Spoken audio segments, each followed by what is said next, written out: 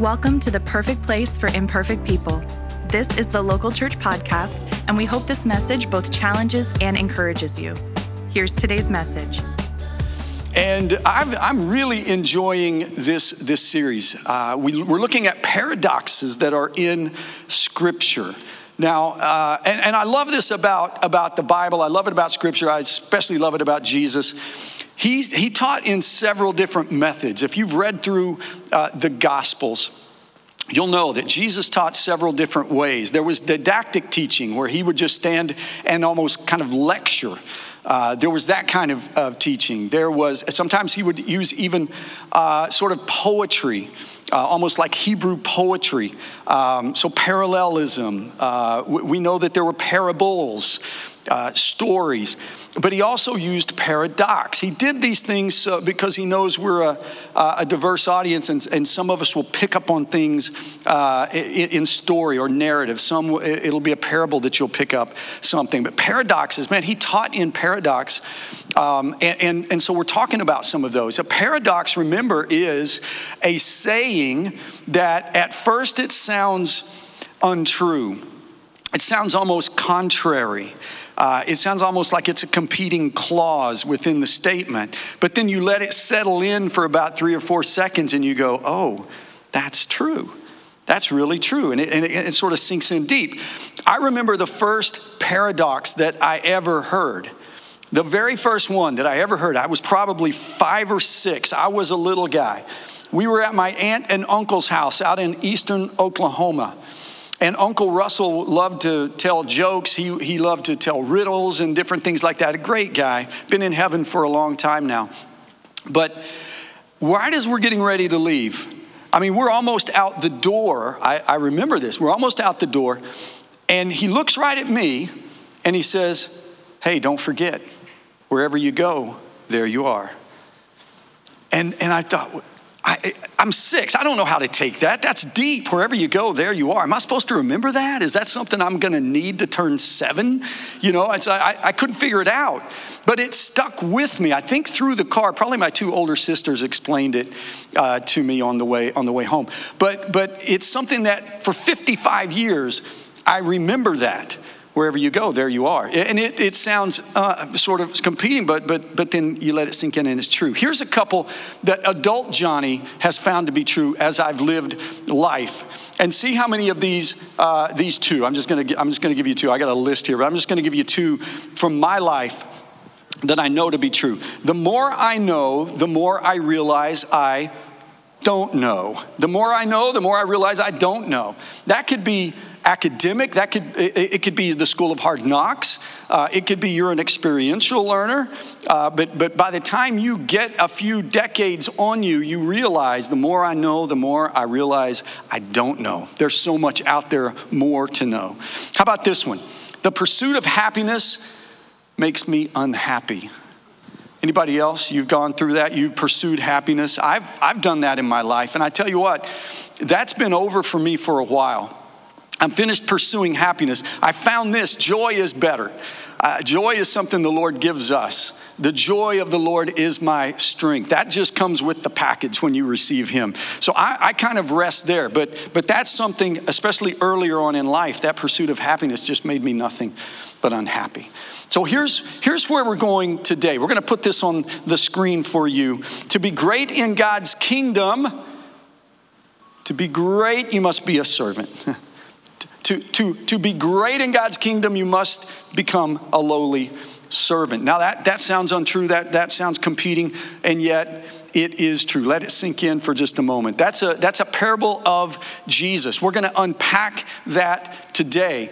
We're going to be in Matthew chapter 20. Now, before we put those verses up on the screen, if you've got a Bible, open it. If you got your phone, that's how you follow along.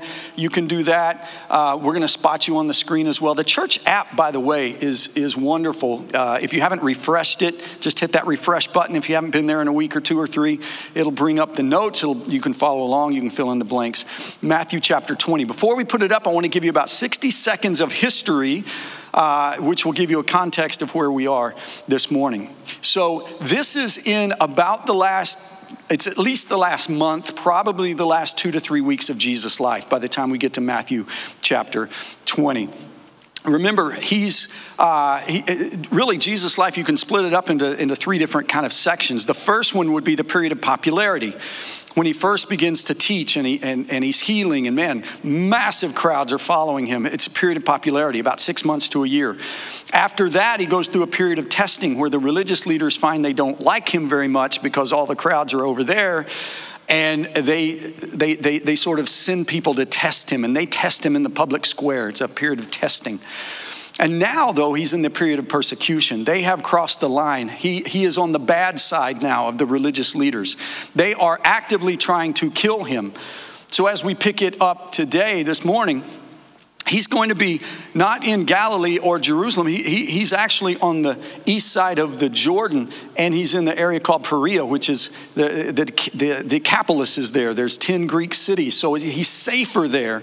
But he's making his way down to Jerusalem. He has his 12 disciples. He has some of their family members, and there's some other crowd that's following him as well. So this whole crowd of folks are working their way to the south toward Jerusalem for the Passover, which we know will be Jesus' last. He's crucified at that time. So that's where we're picking it up today. Let's look at it together. Matthew chapter 20, verse 20 is where we're going to begin. Then the mother of Zebedee's sons came to him with her sons. Now that's a very familial way of saying James and John. This is James and John, and the mom came with her sons. Kneeling down, she knelt down and she asked something from him. And Jesus said to her, "What do you wish?" She said to him, "Grant that these 2 sons of mine may sit, one on your right hand and the other on the left, in your kingdom." In other words, can my sons have a position in your kingdom? They were convinced this kingdom was going to happen. They were still unsure about if it was going to be on earth. It was probably 80-20, 90-10. Yeah, he's going to set this up. He's going to overthrow Rome and somehow set up this kingdom of Israel and the Jews like it was foretold in the Old Testament. So she wants her boys, and moms, you know what this is like. You want your boys to do well. And she's willing to ask the Savior himself if her sons can have a position, a high position. And they sit on your right and on your left. Verse 22, but Jesus answered and said, "You do not know what you ask. Are you able to drink the cup that I'm about to drink and be baptized with the baptism that I am baptized with?" And they, the boys, James and John, said to him, "We are able." Now hold that thought right there. Yes, we're able. We can drink that cup. We can be baptized with the baptism that you're going to be baptized with. They didn't understand, because I read that and I go, really? This cup, this same cup that Jesus is going to pray in the garden, "Please, Father, let this cup pass from me, but nonetheless, your will be done, not mine." That cup, you, James and John, you're going to drink of it. And that baptism, that tomb, that 3 days in the tomb, because that's what baptism represents, the death, burial, and resurrection of Christ. You're going to, that baptism, You're able to drink of that cup, and you're able to be baptized in that baptism? Yes, we're able. We're able. They didn't really understand. And so, but look as we read on. Jesus gives them some grace. He said to them, "You will indeed drink my cup and be baptized with the baptism that I'm baptized with." In other words, James and John, James would be the first martyr. We remember that from the book of Acts. James, the very first Christian martyr that we know of, and it's mentioned in Scripture. So yeah, I don't know if you're going to drink the cup, but you're going to sip on this cup, and it's not going to be good. And John, who's going to be exiled to Patmos, which at that time wasn't a tourist destination in the Greek Isles. He was going to be sent there, going to be separated from his family, from his friends, from the church, from everybody he knows. Yeah, okay, you're going to drink of this cup.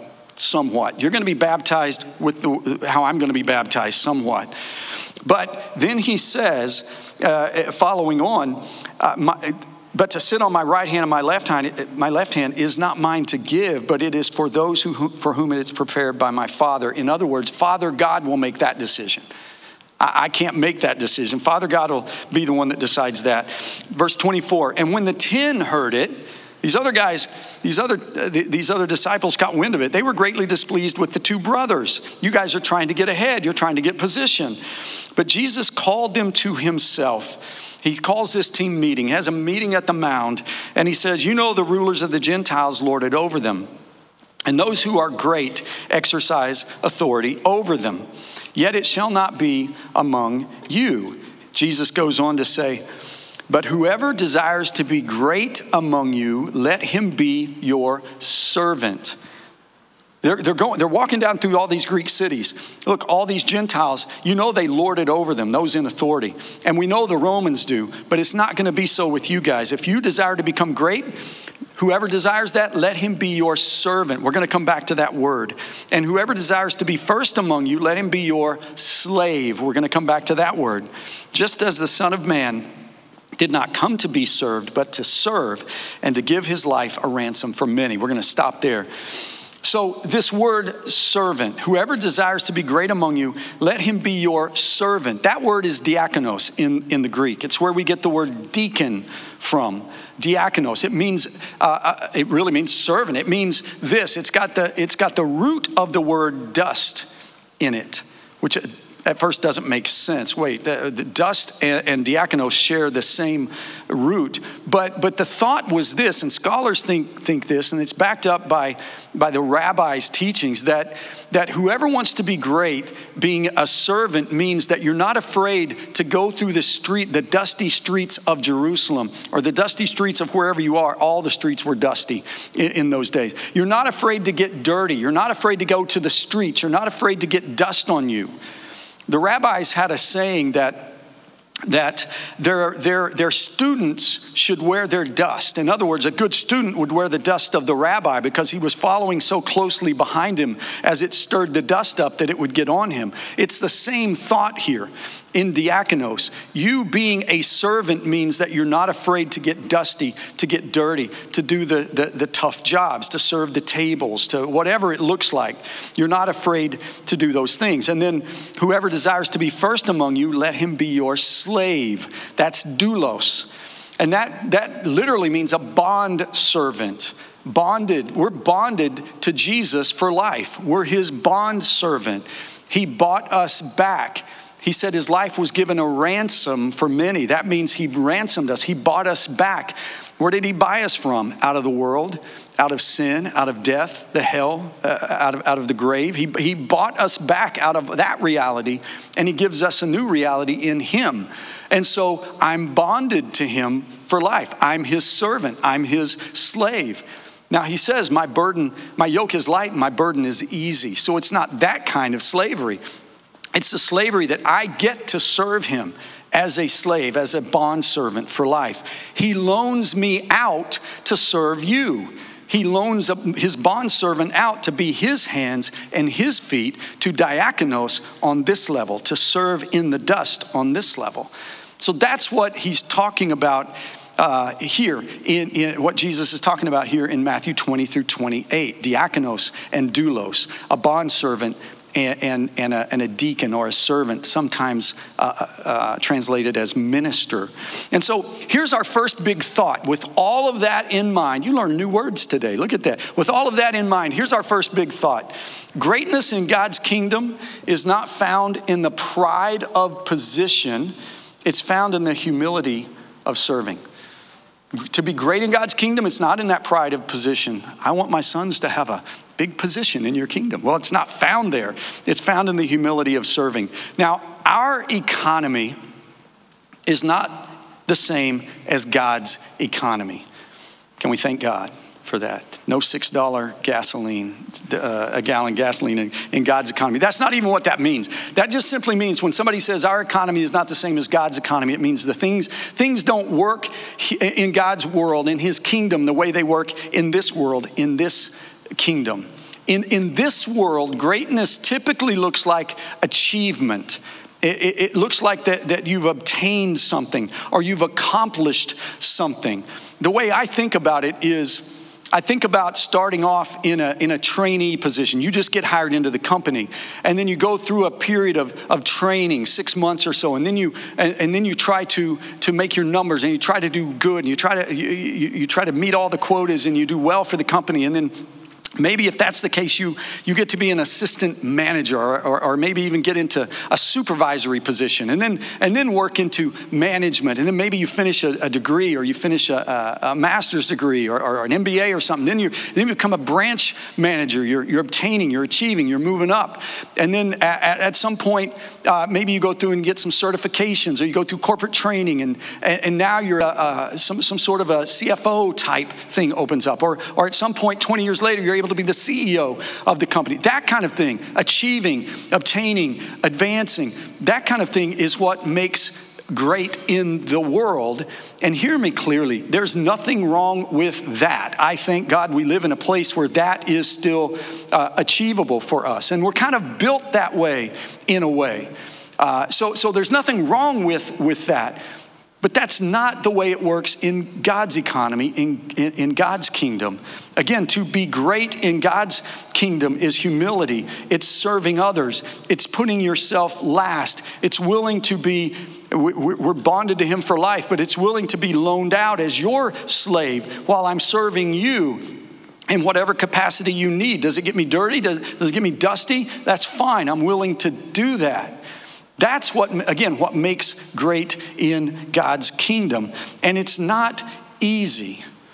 It's not easy. He wants us to remember that. It's not easy to serve others. But I promise you, if you ask the church at large, do you want to be a servant? Do you want to serve God? Everybody says, yeah. Oh yeah, I want to serve God. I want to be a servant.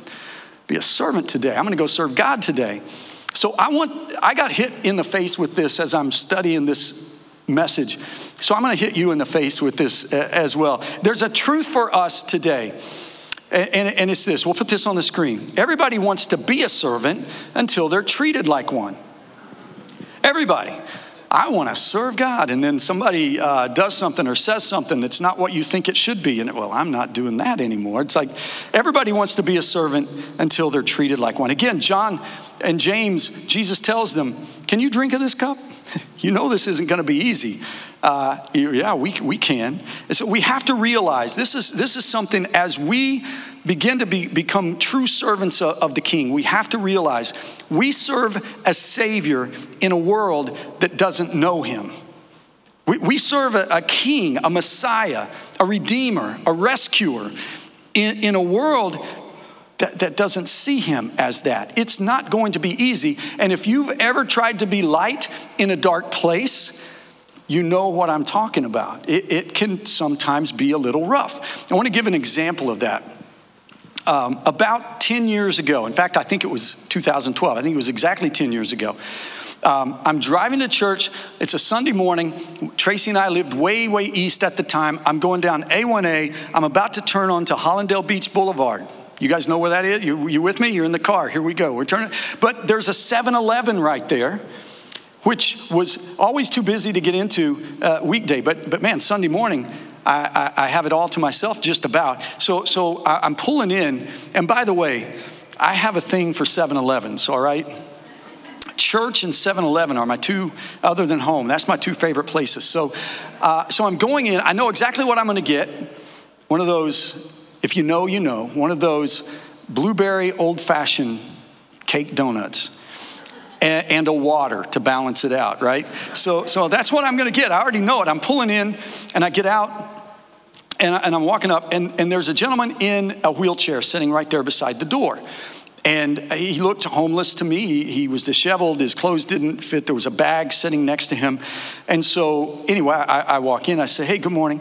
He didn't really speak back, but I know he saw me and he heard me. I go in, and I feel it's of the Lord. I didn't make this up. I'm feeling that God's telling me, whatever you get yourself, get him. Whatever you're getting yourself, get him one of those as well. So I'm getting a water and a blueberry donut, old-fashioned cake, blueberry donut. And I'm really excited. I'm thinking, he's going to love this. I mean, it's like 7:30 on a Sunday morning. He's going to love this. So I've got 2 sacks. I'm walking out. And I hand him his, and I said, hey, man, God bless you. I just got you what I got me. And he doesn't say anything. He just opens the sack and looks in it like he's not sure if he wants it. I say, okay, you're gonna love it when he looks in there. So, but he pulls the water out, and it's 2 or 3 awkward seconds. I mean, this is awkward. 2 or 3 seconds. He's looking at it. He goes, "I don't drink water. I drink beer." So yeah. So me, I'm thinking right away. I'm thinking, man, it's summer. It's gonna be hot. That beer's gonna dehydrate you. And the water's going to be good for you. We're not on the same page. And and by the way, I used to have a problem with alcohol. So I know what that is like. So again, awkward. This isn't working out like I thought it would. And so I take the water and I said, well, the donut's going to be awesome. Keep the donut. God bless. Have a good day, man. So I leave. And as I'm driving to church, again, I'm thinking, I don't know what I expected, what kind of ending I expected, but I expected something other than that. I don't know if it was Hallmark movie, you want something to happen. What must I do to be saved? And I take him to church, and he gives his life to the Lord and all that. But here's the thing, again, we're not always going to get something back in serving the Lord in dusty, dirty streets. I have to remember this, that those that we serve many times are going to be broken, they're going to be hurting, they're going to be spiritually blind, they could be lost, they could be confused, they can be cynical. Jesus came for the sick. If I'm his bondservant and he's loaning me out, that's who he's going to loan me out to. At least half the time, I'm going to serve people that I'm not going to get anything back from. And we have to be okay with that. And here's how I like to put it in perspective, in a way. It helps. This is kind of like the attitude of serving. It helps me to put it in perspective. I can't save the world. I can't save anybody. I can't even save myself. But I can honor and serve the one who did. I can go into the streets. I can get dirty. I can get dusty. I can be loaned out as his bondservant. I can do that. I can't save anybody, but I can certainly honor and serve the one who did. And so that's more the attitude of serving. You may not get anything good back. Sometimes you will. Please hear that. Sometimes you will, but a lot of times you won't. And so I want to shift gears. I want to talk about some things that will kill serving within you. Some things that can derail it, some things that can even kill that servant spirit, at least for a while, within you. And so I've got 4 of these. I've lived out the first 3. The 4th one we'll talk about. I haven't personally lived this one out, but the first one I have. Let's look at it. The first reason that sometimes you will stop serving is out of church hurt. Church hurt. And I just want a show of hands. Anybody been hurt by a church in your life? That's a lot of folks. Church hurt is very, very real. You could have your feelings hurt. It could be as simple as they hardly ever speak to me. Everybody else in the church, man, they remember their birthday. No one remembered mine. It can be I was in the hospital and I didn't get a visit. I didn't get a call. I don't know if they even knew, but no one reached out. It can be those kinds of things. It can be to all the way up a level where you felt like you were lied to, or you felt like you were manipulated, or you felt like maybe the ministry machine rolled over you. It could be spiritual abuse. Those kinds of things happen. And listen, they could happen here. Because we are all just flawed people. We are trying to do the best that we can. If you've been church hurt here, we're extremely sorry. You can come and talk to me about that anytime. We want to help and to try to make that right. But we could all be church hurt. I've been church hurt deeply. And so I want to say this in love. I want you to receive it in love. If you've been church hurt, you have to get in line, because again, that's just about everybody. If you've invested in a church, if you said, this is where we're going to be, this is where we're serving, I'm investing in it, and you served for years, There's going to be a time when you get your feelings hurt, or there's going to be a time when something happens and you're going to be hurt. So how do we deal with that? How do we not let that kill the spirit within us to serve? Well, think about it this way. Neither you who've been church hurt nor me who've been church hurt. We haven't been nearly as church hurt as Jesus. None of us have. I've given him, in 60 years of life, I've given him 1,000 reasons to walk away from me. And he never has. The church over 2,000 years has given him tens of thousands of reasons to walk away. The dark ages were brutal in the church. We've given him lots of reasons. He's still here. He still bled and died for the church, the universal ecclesia, the believers around the world. He died for us and he's coming back for us. He has not walked away from us. And so if you've been church hurt, remember that. You're going to have to feel the feels. It's going to sting. It's going to hurt. Look at Matthew 18. Try to work that out. Go through that process of restoration, if it's possible, with whoever offended you in church. Work towards forgiveness. You may even need to sit out a while. That's not totally unhealthy. You may need to sit out a while. But listen very, very closely. Your call to serve didn't end with your church hurt. It didn't. That call to be a diakonos in a fallen world, to be his bondservant that he's going to loan out to the broken, to the hurting, to the confused, to the lost, to the cynical. He needs us. And so our calling didn't end with our church hurt. At some point, you need to get up and you need to be prayerful and you need to get back to serving again. It'll be the best thing for you. Look at 2 Corinthians 13. Here's Paul talks about it. Finally, brothers, rejoice. Aim for restoration. The church at Corinth was a lot of church hurt going on. There was drunkenness. There was sexual sin.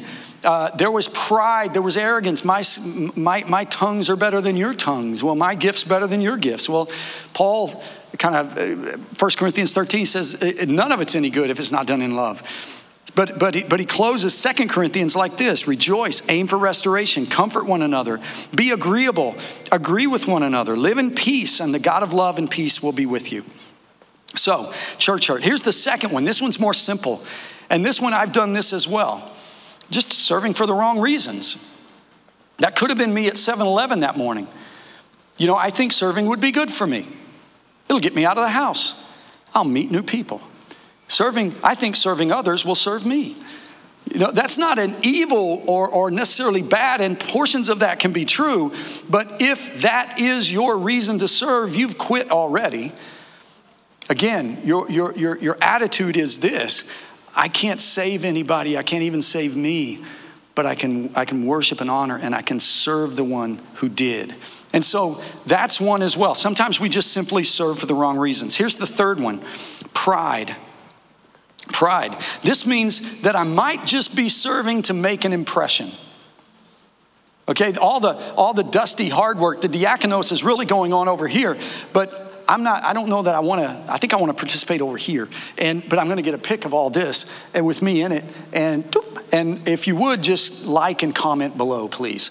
I'm serving to be seen to serve. I'm serving not to get dirty or dusty. In fact, prideful servants aren't the hardest workers out there. That's sort of how you'll know who they are. And again, I've served out of pride before. I've done that. And I don't want you to get this confused. It's not every time you put something up, oh, that's pride. It's not. I like to keep people apprised of what we're doing as a church and when we serve. I like to do all that as well. But I know I have to check my heart. Because and pride dies a slow death. It likes to be fed. And it's easy to feed pride in a world like ours because people react to it and they respond to it. They give you those thumbs up, man. Oh, great. Way to go, pastor. Oh, you're such a servant. You know, those kinds of things. So I can serve out of pride. You can serve out of pride. It's a wrong reason to serve, and it will kill the true servant in you. Look at Philippians chapter 2, verse 3. Paul addresses it. Do nothing from rivalry or conceit. Those two things are in the family of pride. But in humility, count others more significant than yourselves. Okay, here's the fourth one. I haven't done this one, but that's simply because I came to Christ before I even knew really what serving was. But you can serve to earn your salvation. You can have that in your mind. That can be your reason. I'm of course, isn't everybody? I'm serving God to try to earn my way to heaven. And if you're new to the faith or you're visiting church and you're not sure exactly what all this is for, that makes sense. If God is good, I have to be good and earn my way to him. And we get this idea that at some point I'm going to stand before the gates and there's going to be scales. And if the good outweighs the bad, they're going to open and I'm going to get to go through. But again, that's not the way it works. Thank you, God. That's not the way it works. Listen, Christianity, this Christian faith in this life is, underline it, is performance-based, but it's not your performance. It's Christ. He's already done it. The perfect God-man, the Son of God, he leaves heaven, he puts on an earth suit, and he comes and goes through these period of trials and testing and persecution and the cross, and he's spit on, and he wears a crown of thorns, and he goes into a borrowed tomb, but he raises from the dead. There's that resurrection power. He ascends to heaven after 40 days. He ascends to heaven, and he's still alive today. I can't replicate any of that. And so you don't earn your salvation. Look at Ephesians 2, 8 and 9. For by grace are you saved through faith, and not of yourselves. It is the gift of God, and not of works, lest any man should boast. So we don't work for it. We don't do it out of pride. We don't get church hurt and quit forever. We don't do it for wrong reasons. Again, the attitude of serving is, I can't save people. I can't even save myself, but I can honor and serve the one who did. And so I want to shift gears here. How do we do it? How can we serve? Where do we even begin to serve? I want to put this on the screen. In a fallen world, there is no lack of opportunity to serve broken and hurting people. We begin with our family, our friends, our neighbors, our coworkers, and we expand from there. Get this with me. In a fallen world, God has given us built-in ways to serve him. In a fallen world, there's not going to be any lack of opportunity. There's broken, there's hurting people, but there's built-in people as well. There's built-in ways. We start with our family. We start with our friends, our neighbors, our coworkers. We work out from there. And listen, church is a built-in way to serve God. You can serve him here, and that's always open for you to do that. You can serve in Kids Street. You can serve local youth. You can greet people. You can seat people. At some point, hopefully soon, you can park people. We need a parking team, and we'll get that back up and running. But there's always places to serve here at church. But I want to give you another built-in way. That's family. And I want to give you a little warning. Please do not serve at church. Please do not serve at church and not serve at home. Don't miss that. Yeah, I serve at church, but I put my feet up and I kind of do my own thing at home. Don't do that, especially dads. You will drive your children away from God and away from church. So be a servant in your home first. If you're married, that's where you begin. And Father's Day is coming up. We know that, next Sunday. So I want to give this to the dads out there. You have a built-in way. Ephesians 5:25, look at this. Husbands, love your wives just as Christ also loved the church and gave himself for her. If I probably said it from the stage before. If you've sat with me in premarital or you've sat with me in marriage counseling, men, you've heard me say this. You do not have to be a pastor, a church planner, an evangelist, whatever, to serve God. In fact, you serve him in a much more pristine, pure way when you serve your wife. We've been given a built-in way. That's where you begin. And so we begin with family, we begin with friends, we begin with coworkers, neighbors, we work out from there. That includes our church. And so where do we begin? We begin there. How do we do it? We do it with that attitude. I can't save anyone. I can't save myself, but I can love, honor, and serve the one who did. I want to end today. I want to end with this. We're going to put a couple of sayings up here. I want you to say it with me. Let's say this together, church. Let's say this first one. I am a servant, and I will not quit when I'm treated like one. Keep that in your mind. Take that home with you. And the second one, I serve Jesus Christ for his own glory and not my own. Amen. Thank you for listening to the Local Church Podcast. If you enjoyed today's message, we'd love for you to subscribe to our podcast and review and share what you learned today. You can connect with us at thelocalchurch.com or by searching The Local Church on your favorite social media platforms. We hope you join us next week for a brand new episode. And remember, you matter to God and you matter to us.